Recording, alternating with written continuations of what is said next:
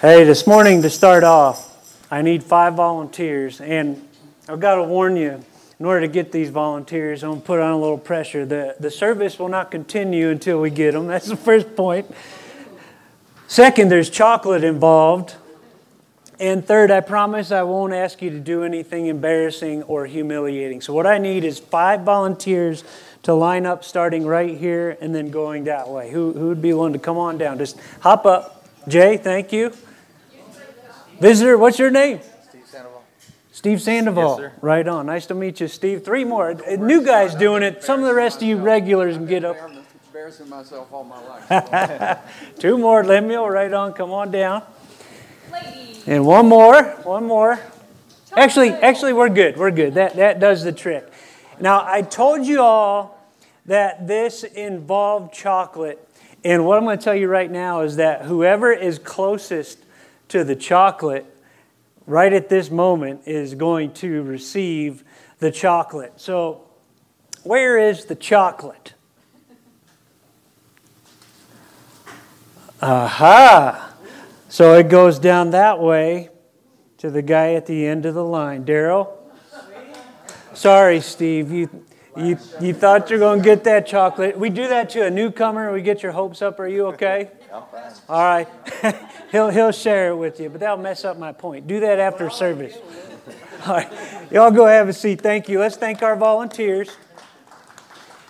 I'm guessing Steve wasn't the only one that thought I had the chocolate and that he was going to get it because he was close to me. But sometimes things are different than how we perceive them. Jesus made that point at the end of our passage today. You remember the verse? Many who are first will be last, and the last will be first. And I think about that, just how we may have misunderstood who was going to get the chocolate up here. I want to bring out the point through this message today that often the way this world perceives people is different from the way God perceives people in light of His truth and eternity. Many who are first will be last, and the last first. And I think that was something His disciples were continuing to learn. Many who are last will be first, and the first will be last. Because I see their reactions to 2 groups. One's a reaction, one's of a lack of a reaction. These parents come bringing these little children to Jesus. They have one reaction to them. They have their assessment of those children. And then a rich young ruler comes to Jesus, and I believe they had a different perception of Him that was about to be shattered. And they were going to learn along with us that many who are first will be last, and the last will be first. So I invite you to join with me. Mark chapter 10, verse 13. As they were bringing children to Jesus that He might touch them. Now, Mark uses a general word for children that could mean children of a lot of ages. When Luke records this, he specifically says infants, which would tie in with a common custom at this time. Many parents, when their child turned 1, you know what they wanted to do? They wanted to find a prominent, well-respected rabbi, teacher, take that child to the rabbi and have that child be blessed by that teacher, that well-respected teacher. I imagine today if we did that in the church world and we were looking for those well-respected teachers, there might be long lines at Charles Swindoll's church. I want Charles Swindoll to bless my child, or David Jeremiah. They'd go find these respected rabbis and have them bless their child. Among many of the people, Jesus was well-respected as a teacher. So it makes sense that they would bring their children to Him to bless them.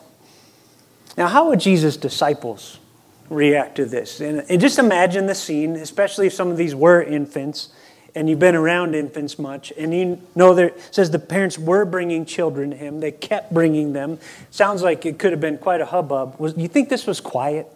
You think this was peaceful? There may have been some crying, some fussing. Quiet down. And the disciples are looking at all this, and it says the disciples rebuked them. Rebuked them for daring to bring their children to Jesus. We don't know what they said. Get out of here. Go away. Please, leave. Now, I often think when I read about Jesus 12, if I had a nightclub at this time in history in Israel and I wanted some bouncers, I'd come find these guys because they seem to enjoy it. Like they're always bouncing people who want to see Jesus. And here it happens again. Verse 14, how would Jesus react to them rebuking them? Because when Jesus saw it, he was indignant. That word carries the idea of anger. Since we know it's Jesus, we know it was a righteous anger. He was angry, and rightfully so, at his disciples for telling these longing parents to send them and their children away. What's going on with these disciples? Maybe Jesus is thinking, not again. Haven't we been through this? What was going on with them? Well, maybe they were sucking in some of the modern cultural ideas about children. We got to be aware of sucking in cultural ideas that differ with God's ideas, do we not? Because even though the Jewish people valued children, throughout the Roman Empire, their stock was getting lower and lower. They were viewed as lesser and lesser within the Roman Empire. Maybe they had good intentions. Where is Jesus heading on this journey? You remember? He's on the final stretch here. He's heading to a cross. So maybe his guys are finally getting that in their minds and they're saying, boy, he's got to be wrestling through a lot right now. Surely this is a distraction that he doesn't need. And surely if ever there was a time where we might think Jesus was justified in sending some people away, so as he processed that, wait. But what would Jesus do? He was indignant and said to them, let the children come to me. Do not hinder them, for to such belongs the kingdom of God. Truly, I say to you, whoever does not receive the kingdom of God like a child shall not enter it. Now, how many of you who have been a child or have had children think that the childlikeness that he's talking about means innocent? No. David says, I was conceived in sin, correct? Preacher Vodi Bakum says we are vipers from the diaper. We're all born with a sin nature into this world. So it can't be innocence. An author with the last name of Rawlinson writes this. He says, the point of comparison is the fact that children are receptive and content to be dependent on others' care and bounty. He goes on to say, it is in such a spirit that the kingdom must be received. It is a gift of God and not an achievement on part of man. It must be simply accepted inasmuch as it can never be deserved. And kids are good at receiving gifts. Yes? They're good at asking for gifts. Yes? I read a story that William Hendrickson shared about a businessman that put out a stack of gold coins on his windowsill, just outside his window where he was working. And he put a sign next to it that said, free gold coin for all who would have one. And all day long he watched adults walk by that, read it, and keep on walking, probably thinking, he's not going to fool me. And at the end of the day, when he was just about to wrap things up, he was walking out there to grab that pile of coins and bring it in when he saw a little boy walk by. Just put it in his pocket without a second thought and kept on walking. That's kids. Kids know how to receive an offer when it's in front of them. I think about this morning, I was wrapping up some things for church, and our 4-year-old Luke woke up, and Luke did not go through this mental process, oh, Dad's working on things for church, I shouldn't bother him, because that's not how we roll at our house number one. He didn't ask. He just came where I was working on my laptop, and you know what he did? He climbed up on my lap. Little Luke wanted to be on my lap. He came and climbed up on my lap, and that's where he sat. Kids know how to receive gifts, whether it's love or other gifts. They know how to be dependent on those who care for them. And they were blessed in a special way. Those whose parents brought them. It says he took them in his arms, folded them in his arms. It's how the Greek can be translated there. He folded those children in his arms and blessed them The Greek there doesn't mean he just blessed him like he's going through some routine, like some cheap Santa Claus at the mall at Christmas time. Next. You know, he can get kind of salty sometimes. Those kids don't mean something to all those guys. Some of them are just collecting a paycheck, right? It says he fervently blessed them, which means each one that came in his arms, he poured his heart into it as he blessed that little one, because they were one of his beloved creations. He fervently blessed those little ones, laying his hands on them. And it does mean even more knowing that he was in the shadow of the cross, does it not? Even with that weight upon his shoulders, and we know it was a weight.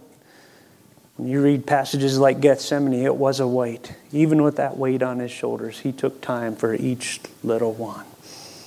The love of Jesus. This was brought to life for me by an author named David McKenna. David McKenna went to a Cambodian refugee camp where they were feeding hungry children. And he shares this story. He says, 2 Cambodian children had followed us. I beckoned to the little boy. At first he hesitated. Then looking at his sister for approval, he took half steps toward me. I scooped him up. Bare bones protruded through the flesh as I felt starvation for the first time. Emotions that I had only known at the dedication of my own children engulfed me as I folded that boy into my arms. Then he snuggled his head into the crook of my neck in a show of love that I will feel throughout eternity. At that moment, our love was perfect and our trust was complete. I would have walked a continent with him in my arms in order to claim him as my son. Or I would have taken his place in a Cambodian hut if I could have been assured of his future. Neither of those choices was mine. But the meaning of the moment can never be taken away from me. For the present, I'm content to know that I have had the privilege of entering into the Spirit of Jesus Christ when he folded the children into his arms and they snuggled their heads into the crook of his neck. The love of Jesus for the little children. It's beautiful. It's powerful. And for all who will come in a childlike fashion. The disciples had a low view of those children.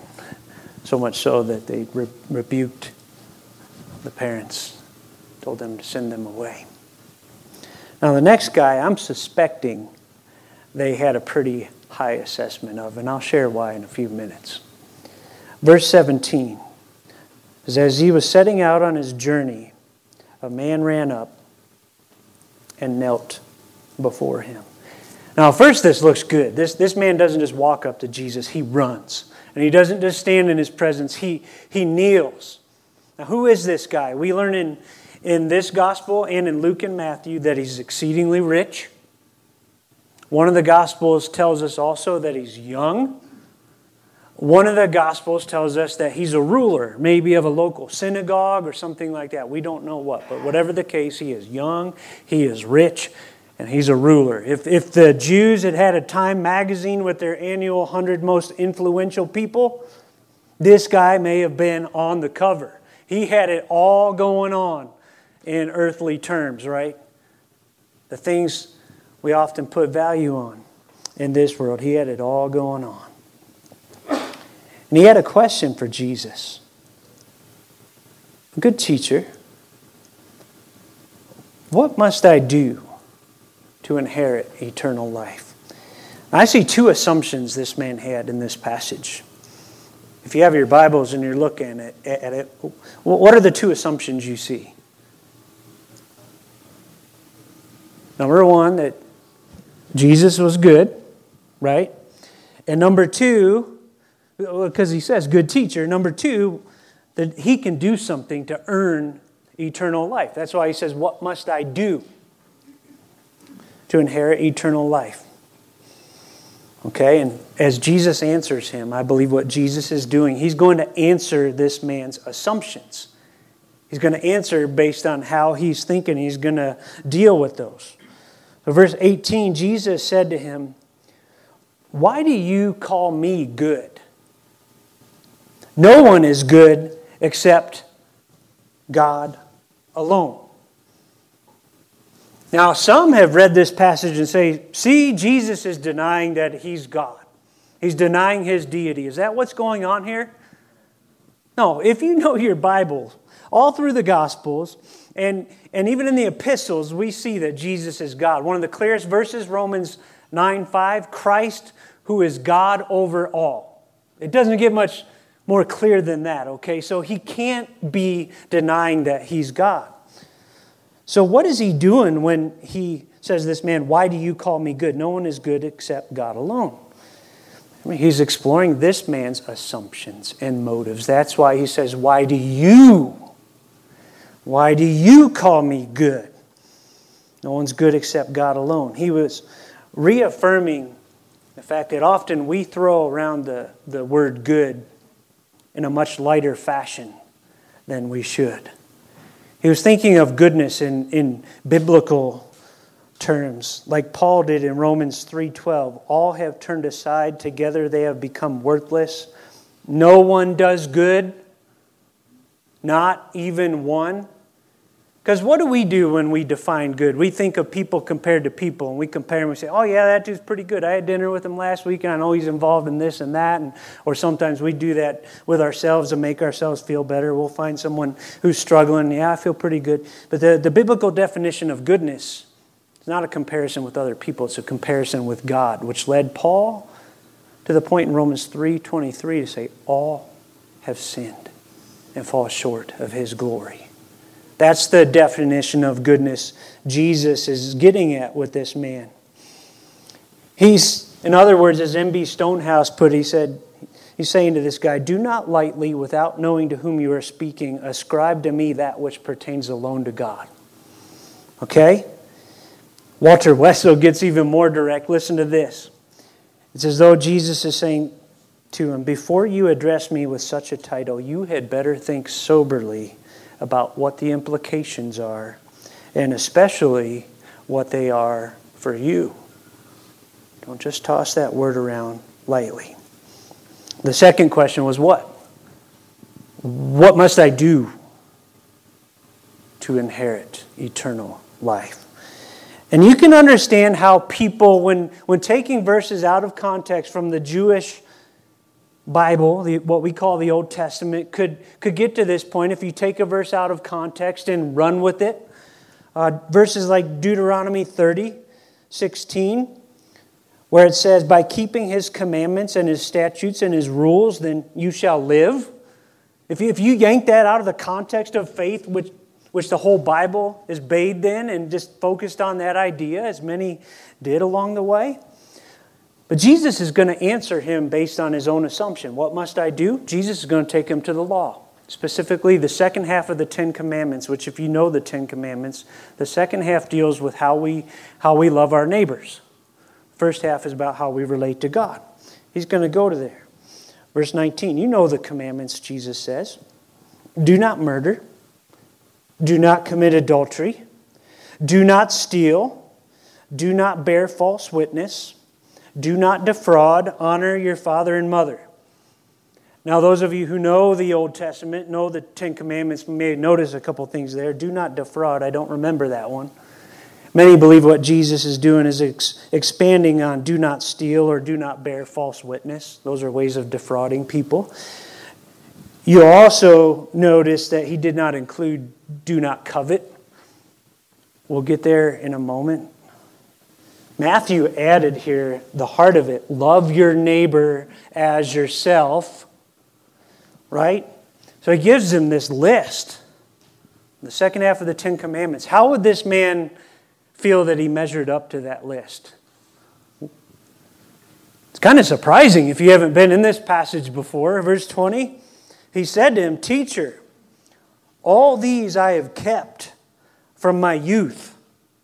Now, youth there, many believe, means the time he was bar mitzvahed, the point at which he became accountable before God as a young man for how he lived in light of God's word. I've kept those since my youth. He is confident, surprisingly so, in the face of Jesus.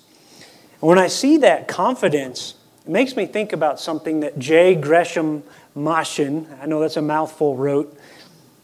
He said, a low view of law leads to legalism in religion. A high view of law makes a man a seeker after grace. A low view of law leads to legalism in religion. Because if we have a low view of God's law, God's standards, we tend to think we can do something to please Him. Okay, but if you have a high view of God's law and you realize the mirror that it is of our own sinfulness, it drives you to grace. Okay? But underneath that surface confidence, he's a human being. Often we're a mixture of things, right? I believe underneath that, deep down, maybe when he woke up at 3 in the morning, if he's like us, sometimes you're confident during the day, but you wake up at 3 in the morning, you start thinking about stuff. You start to question things. Matthew shows that he knew something was missing. Matthew 19:20 says this man adds to that statement, what do I still lack? What do I still lack? So even underneath that outer confidence, he knew something was missing. Perhaps his conscience was driving home the truth that would later be poured out in James 2:10. Whoever keeps the whole law but fails in one point has become guilty of all of it. That's God's standard. We said that Jesus left out, do not covet. I believe that's because Jesus is about to deal with that one very personally in this man's life. As Jesus goes on in verse 21, it says he, looking at him, loved him. This is like an intense look at this man's face. And it says Jesus loved this young man. He loved him. And he said to him, you lack one thing. Go sell all that you have. Give to the poor, and you'll have treasure in heaven. And come follow me. I believe this man dealt with the sin of covetousness. I'll explain why more later when we look at his response. I believe he had also broken the first commandment. You shall have no other gods before me. I'm going to explain why a little bit more in a moment, but I want to deal with the sticky wicket here. We just talked about receiving the kingdom like a child by faith, right? Now, if you read this on a surface level, doesn't it look like Jesus is saying you got to do something to earn the kingdom?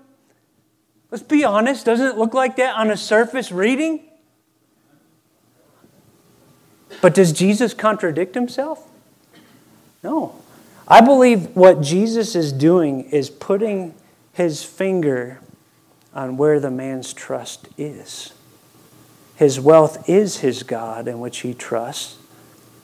And that must be removed before he will trust Jesus like a child. That's why he tells him to sell all he has and give to the poor. It was an idol keeping him from trusting in Jesus. This is warning. 1 Timothy 6:17.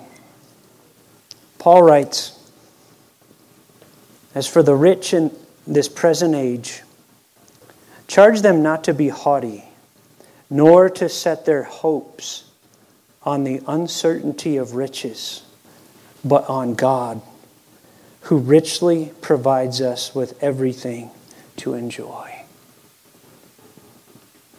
I want to share a couple warnings about the love of money.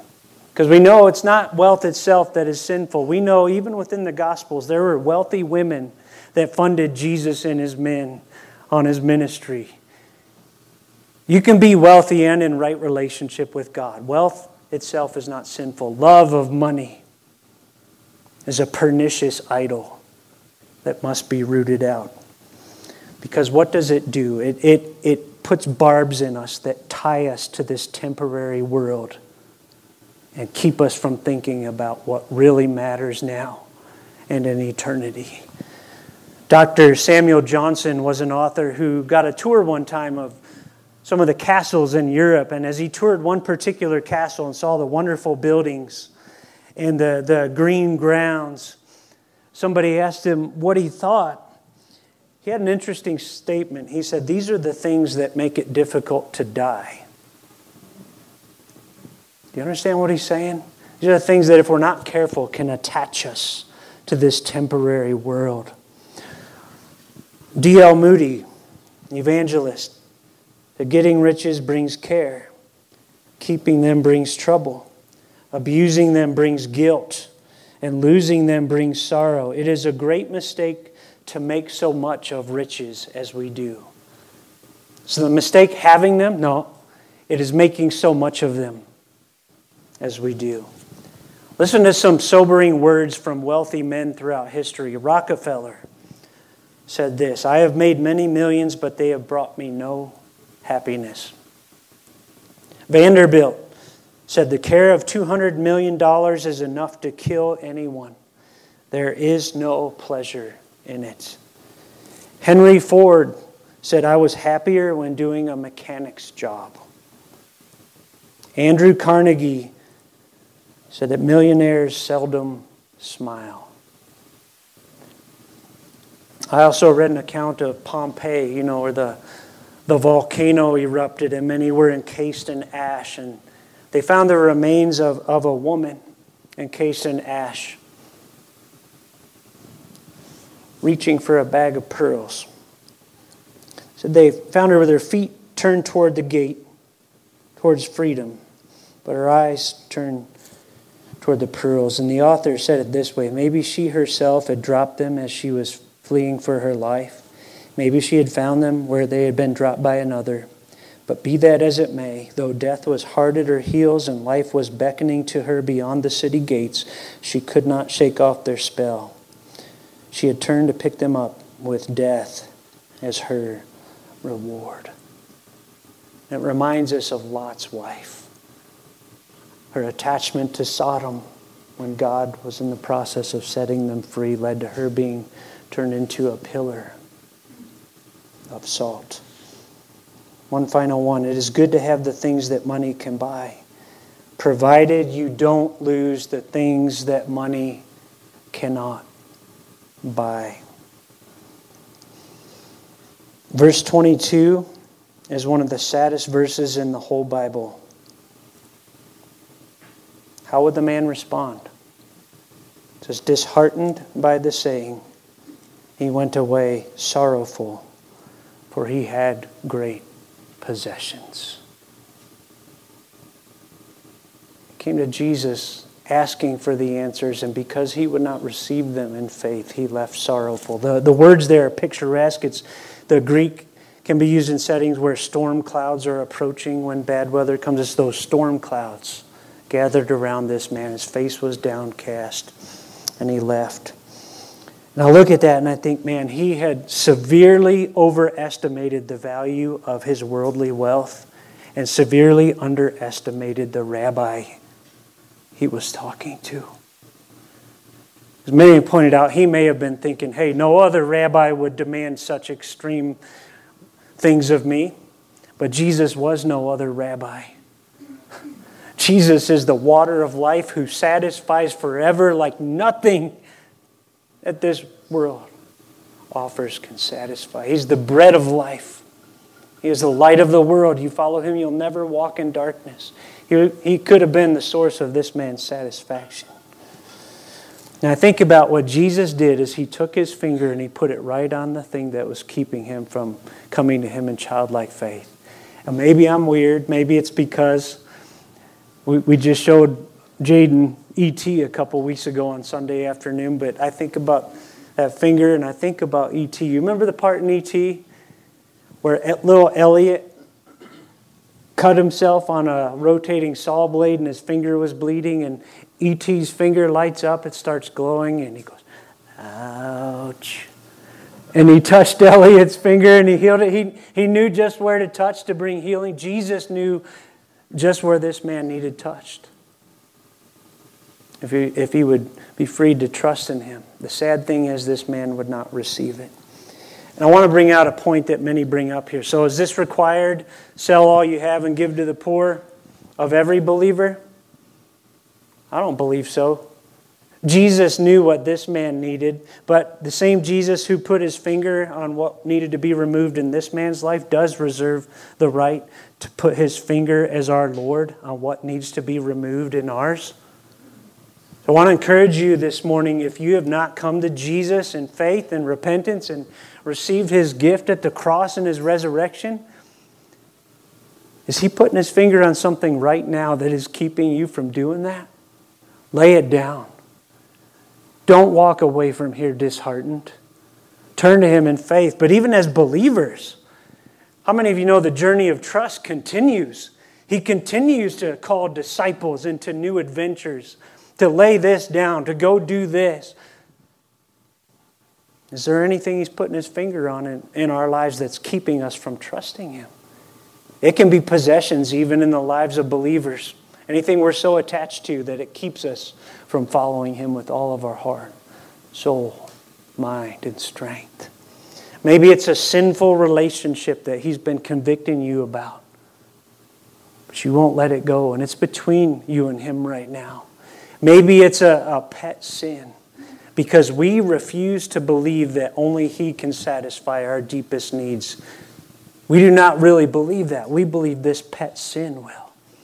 And He's putting His finger on that, saying you need to confess that. Leave it. Follow me. Verse 23 says, after the man walked away disheartened, Jesus looked around at His disciples and whoever else was still standing around. He looked around and said to His disciples, how difficult it will be for those who have wealth to enter the kingdom of God. And the disciples were amazed at His words. Why were they amazed at His words? They were amazed because they believed a lie that many, even today, in the church world believe. That there is a formula. If someone is righteous, the wealth will flow. If someone is unrighteous or if they're in poverty, surely it's because there's this heinous sin or lack of faith in their life. And this is another one of those things. You can understand how the Jewish culture at this time could have fallen into that, and many of them did. Because what? In Deuteronomy, they had been promised blessings on the nation for obedience, right? Including physical blessings and curses for disobedience. But where they went wrong is they made that into a formula for every individual life. Someone's wealthy, he must have favor with God. That's probably what the disciples thought of this guy. They may have been jealous of him, knowing the other parts of their character, but they may have thought, hey, this guy's probably going to be a good one. Looks like he's blessed by God. So when he says how difficult it will be, they're shocked. They had forgotten the lesson of Job, right? Even the righteous suffer and can walk through poverty. Sometimes the church world today forgets that the Apostle Paul learned how to be content in poverty or in riches. So this shocked them. So Jesus reiterates it. He says to them again, children, how difficult it is to enter the kingdom of God. You notice something different there? This time He doesn't even say it's only for the rich. He says it's difficult for everyone. And then He goes on to sharpen that point. He says it's easier for a camel to go through the eye of a needle than for a rich person to enter the kingdom of God. Now, some believe that there may have been a gate in the wall of Jerusalem that was very small. And so small that for a camel to get through that gate, the camel would have to kneel down and the owner would have to unload him and then he could get in. I studied that this week, and I came across scholar after scholar that brought serious doubt to the reality of that gate and the fact that that's what Jesus meant. Walter Wessel said the existence of any such gate is doubtful. Another scholar, Rawlinson, said no authority more trustworthy than the imaginative conjectures of modern guides to Jerusalem for this idea. All were agreed that even if there were such a gate, Jesus is not bringing home the idea that it is merely difficult. If that camel kneels down and was unloaded, it could get in. Because what does he go on to say? Verse 26 says, they were exceedingly astonished again and said to him, then who can be saved? Verse 27 says, Jesus looked at them and said, with man it is impossible. Not just difficult, impossible. It was difficult for a camel to get through that gate if it existed. I believe Jesus was talking about a literal camel going through the literal eye of a needle. It's not just difficult, it's impossible. What does he go on to say? With man it is impossible, but not with God. Not with God, for all things are possible with God. So if you felt a moment of desperation there, here's the relieving balm of the good news of Jesus Christ. With man it's impossible because of what we said in James 2:10. You fail the law at one point, you're guilty of it all. But now let's look at some good news. With God all things are possible. Galatians 2:26. We know that a person is not justified by works of the law, but through faith in Jesus Christ. That's how you're made right before God. Ephesians 2:8, for by grace you have been saved through faith. And this is not your own doing, it is the gift of God. Even the faith to believe the gospel is a gift from God. Okay? And not a result of works, so that no one may boast. It's after that his works flow out of us through His power, for we are His workmanship, created in Christ Jesus for good works which God prepared beforehand. Listen, it's impossible with man, but the Savior we have. Hebrews 7:25. He is able to save to the uttermost those who draw near to God through Him. What is impossible with man is possible with God. Now Peter, spokesman for the group, often ready to speak up, does it again. He's watching this rich guy leave, thinking about the fact that he and his friends have left their nets and followed Jesus. Saying, hey Jesus, see, we've left everything and followed you. And Matthew has him, I'm paraphrasing here, saying something like, so what's in it for us? We did listen when you told us to come. Jesus said, truly I say to you, there is no one who has left house or brothers or sisters or mother or father or children or lands for my sake and for the gospel who will not receive 100-fold now in this time. Houses and brothers and sisters and mothers and children and lands. And I want to pause there. As if eternal life is not enough, Jesus promises reward in this lifetime in these terms for those who leave Him. You look at that list. How many of you have severed relationship with family, not because you wanted to, but because when you accepted Christ, they rejected you? Are there some in this room? You know what this is talking about. When He says, you will receive 100-fold, brothers, sisters, mothers, and children, you know what He's talking about? He's talking about this. He's talking about the church family. That's why when Paul, who surely, you can bet your bottom dollar he was rejected by much of his family when he followed Jesus. When he writes the Romans, he says, Rufus' mother, she's a mother to me. He talks in another book about Onesimus, my son. That wasn't his physical son, but his family was now the church.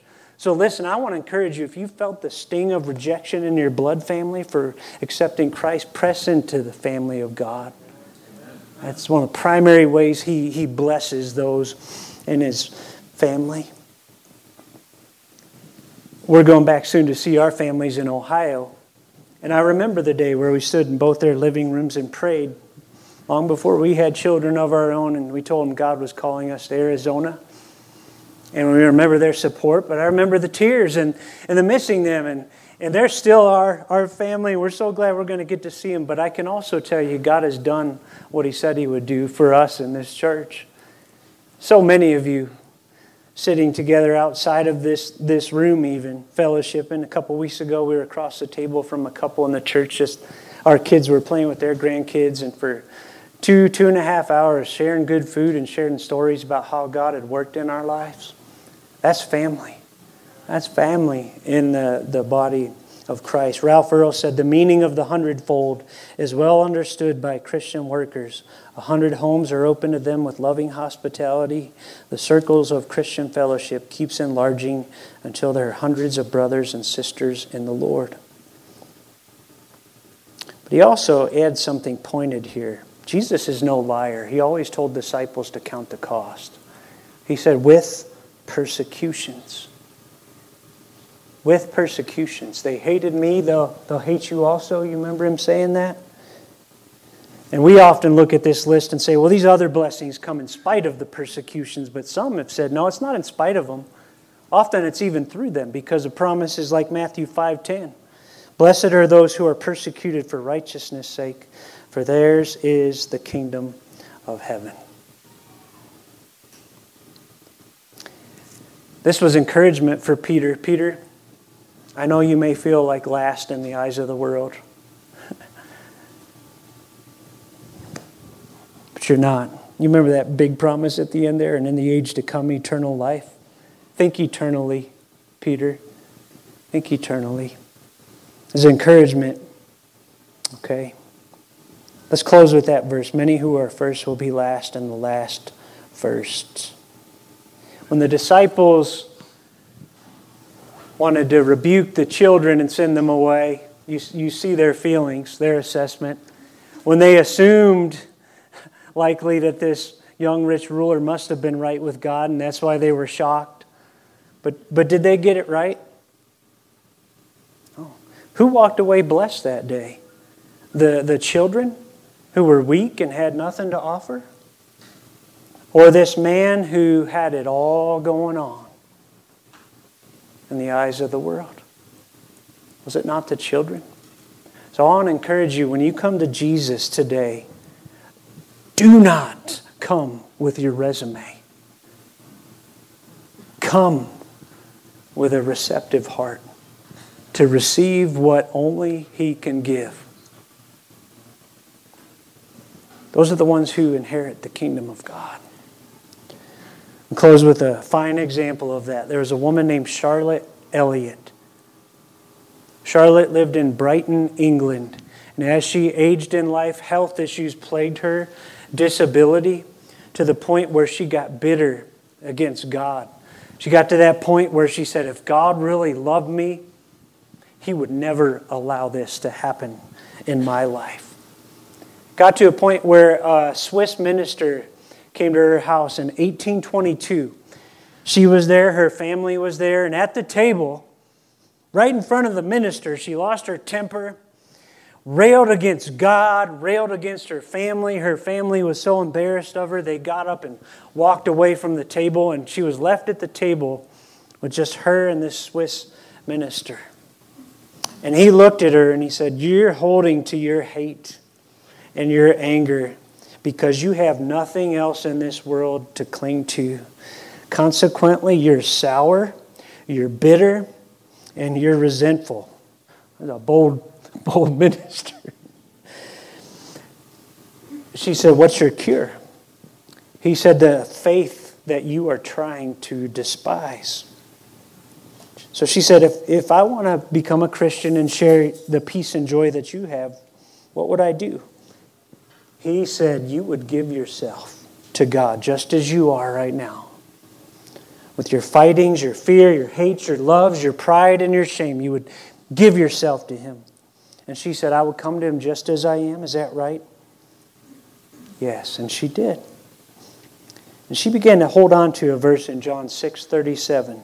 The one who comes to me, I will by no means cast out. She went on to write a poem for a school fundraiser. One of the stanzas goes like this. Just as I am, without one plea, but that thy blood was shed for me, and that thou biddest me come to thee, O Lamb of God. I come. I come. Father, I thank you for your word. I thank you that in your sovereignty and wisdom, you put these children and this man with this worldly resume back to back. You show us such a clear contrast. And I pray that you would work in our hearts today. Any of us that came in here looking to impress you with our resume, let us lay it down. Bring us to that gift of childlike faith in you by which we may inherit your kingdom. I pray for sensitivity, that your Spirit will work in this room. And if you wish to put a finger on anything that's either keeping us from trusting you the first time or keeping us from trusting you and surrendering to you today, that you would put your finger on it, make it clear. Give us strength by your Spirit to repent and remove it, that we might find the only lasting satisfaction there is in Jesus Christ. Help us not to overestimate whatever it is between us and you, and help us not to underestimate your Son, the Lamb of God who takes away the sin of the world, the King of Kings and Lord of Lords, who can make any claim on his life he wishes and is more than worth it. Work, please, Lord. I pray this morning, even as we take our offering, that we would remember we're stewards, and that we would give this in trust and gratitude to you. Thank you for your provision. Jesus, the way you care for us as we walk through this world. We love you. In Jesus' name, amen.